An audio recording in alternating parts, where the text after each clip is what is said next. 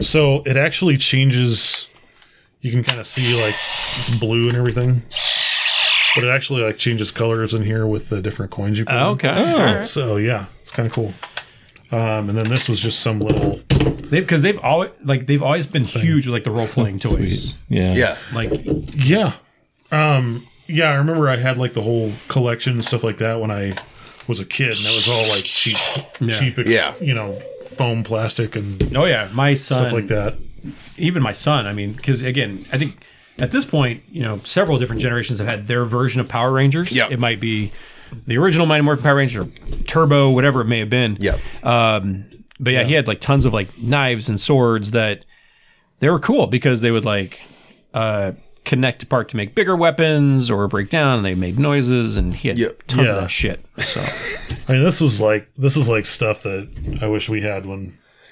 I won't say when I was a kid because I was like a teenager. I was like, should I be watching this? Like, it's kind of cool.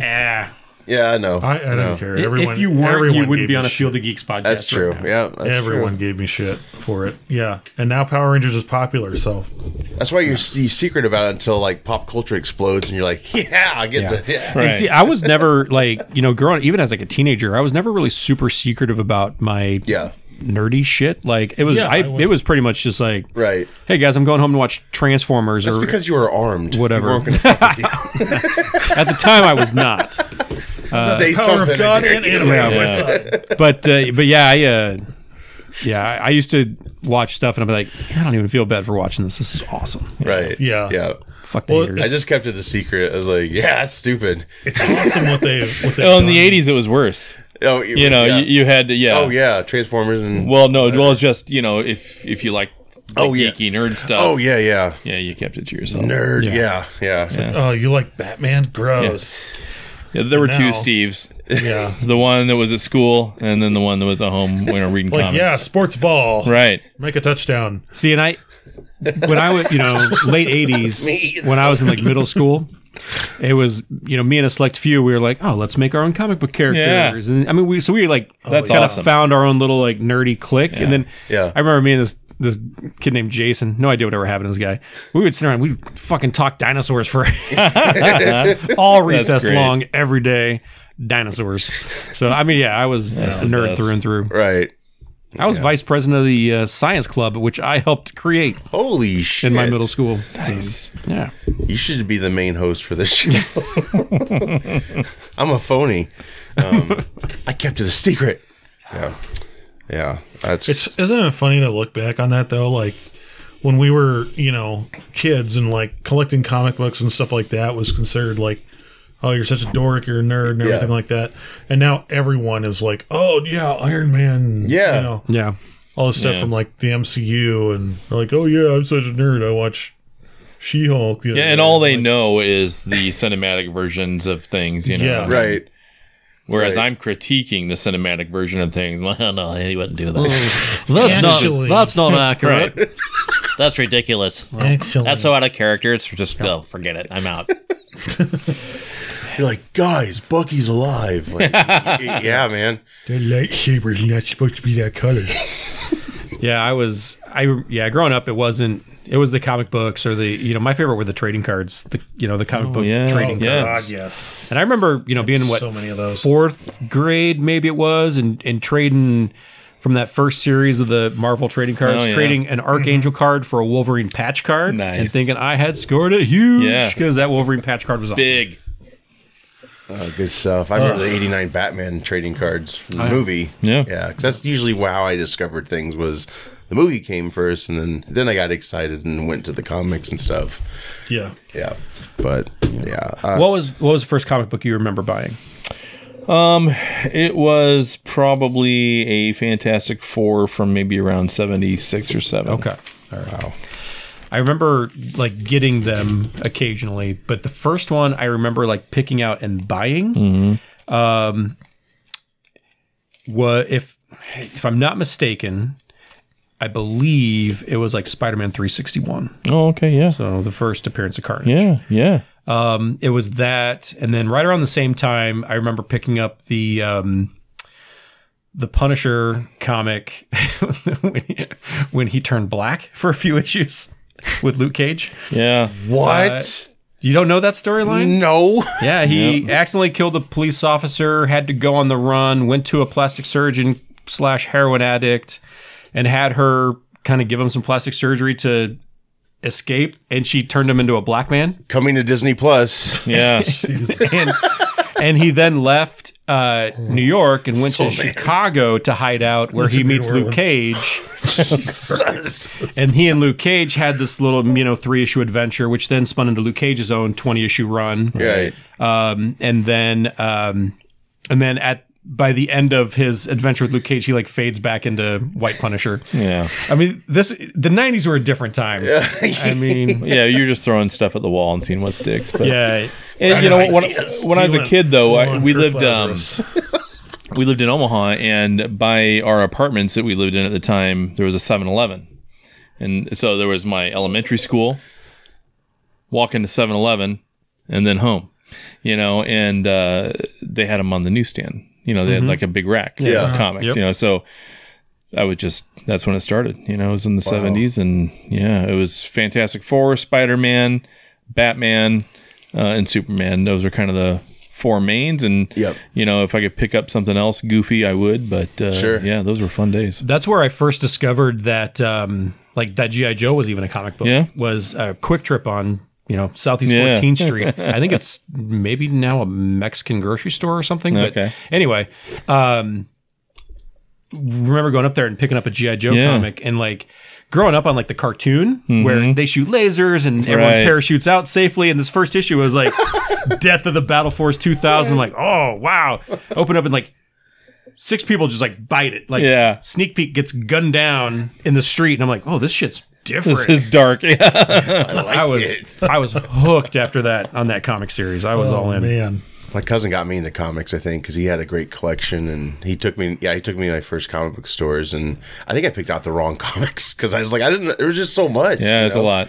But yeah, I definitely loved the movie adaptation comics for the Batman movies, which gave away the whole movie. Oh yeah, I think that's why they stopped making those comics. Yeah, or they released them after. Yeah, right. Well, and Marvel did a lot of those too. Like I remember having a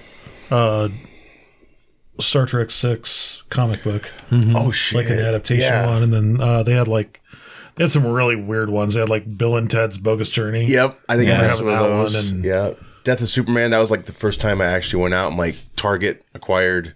I'm buying a lot of these because I'm gonna be rich, and they're $30 now for a break. And as a regular at comic stores at the time, that was the worst time. Yeah, to be a comic fan was just because you're going in there for your normal crap. Yep. There's lines stretched out the door of people who don't give a shit about comics. Right. Just wanting the issue. Yeah, they saw it on 2020. And right. I just have to have they think they're going to retire early on it. And it's like, even then, I'm like, he's coming back, right? You guys know that, right? They're not going to kill off their...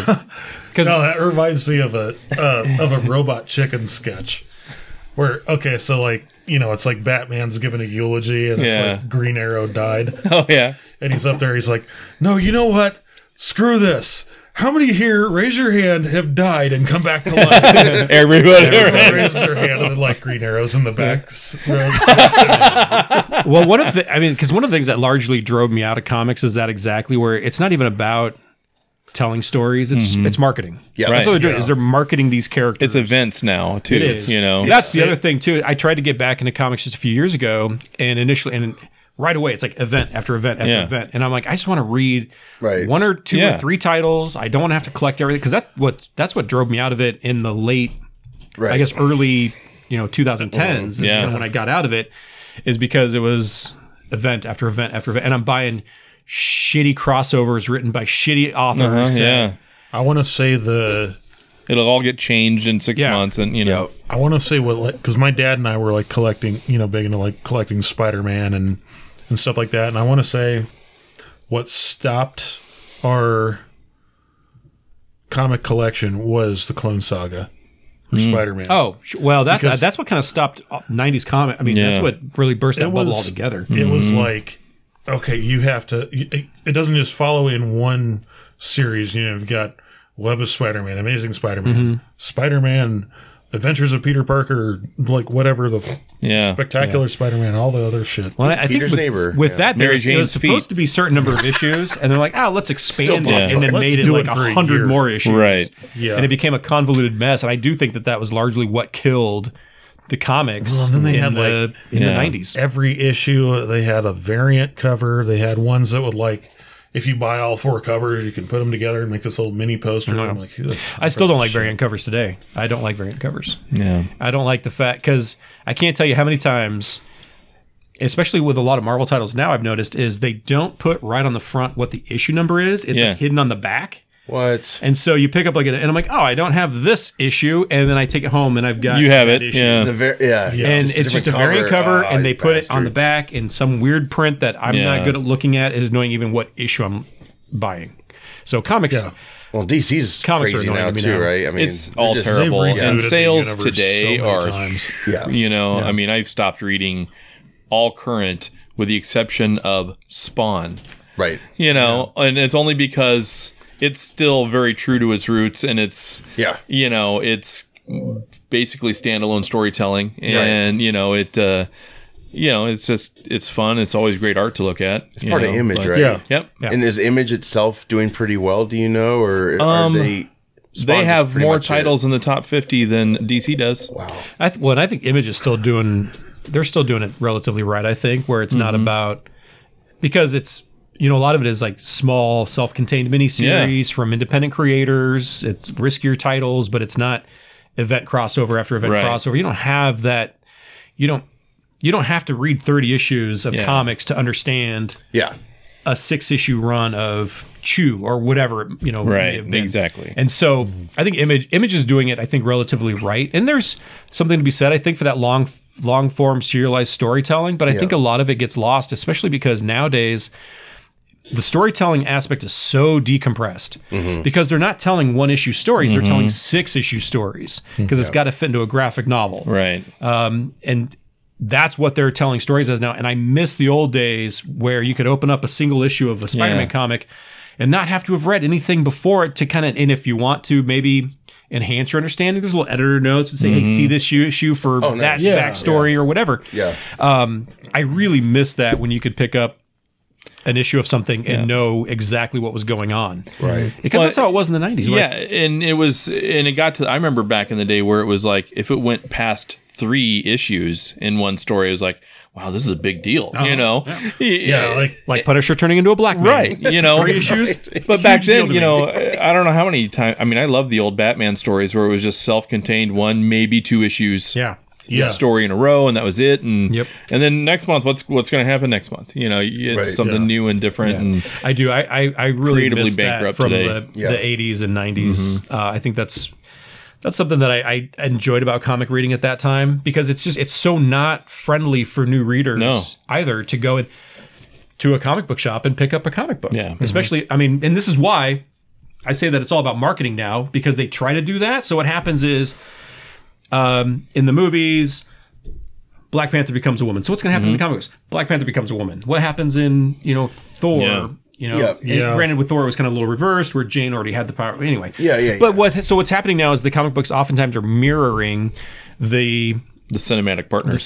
Partners. Out of laziness, pretty much, right? Yeah, absolutely. It's like, we're out of ideas. We'll just borrow from these creative types. And I would hate, and I, as someone who again enjoys writing, I would hate to be a writer and be told, oh, hey, by the way, now you're completely pigeonholed into writing what you're told to write. Oh, hey, I know you've been writing Spider-Man for however long, but now Peter Parker's no longer Spider-Man, and it's somebody else for a little bit. I'd be like, this is some bullshit. Yeah. So, especially, I'd be like, I'm not paid enough for this. Yeah. Right. And Punisher, no, we're not going back to that, Phil. Okay. Yeah. I'd be like, wait, Punisher be a black man again? That's crazy. Not in 2023. No. Right. At least not going about it that way. Oh my God. There's so much stuff. Oh, those are probably impossible to find, I imagine. Those. I bet they're probably in any comics. I bet you could find them in like the quarter bins somewhere. Wow. That's insane. I'm sure there's so many other storylines there. I mean, that's just one that comes to mind. Yeah. There was a lot of it's pretty there was crazy. a lot of zany shit back in the day that they were right. able to get away with. They can't now.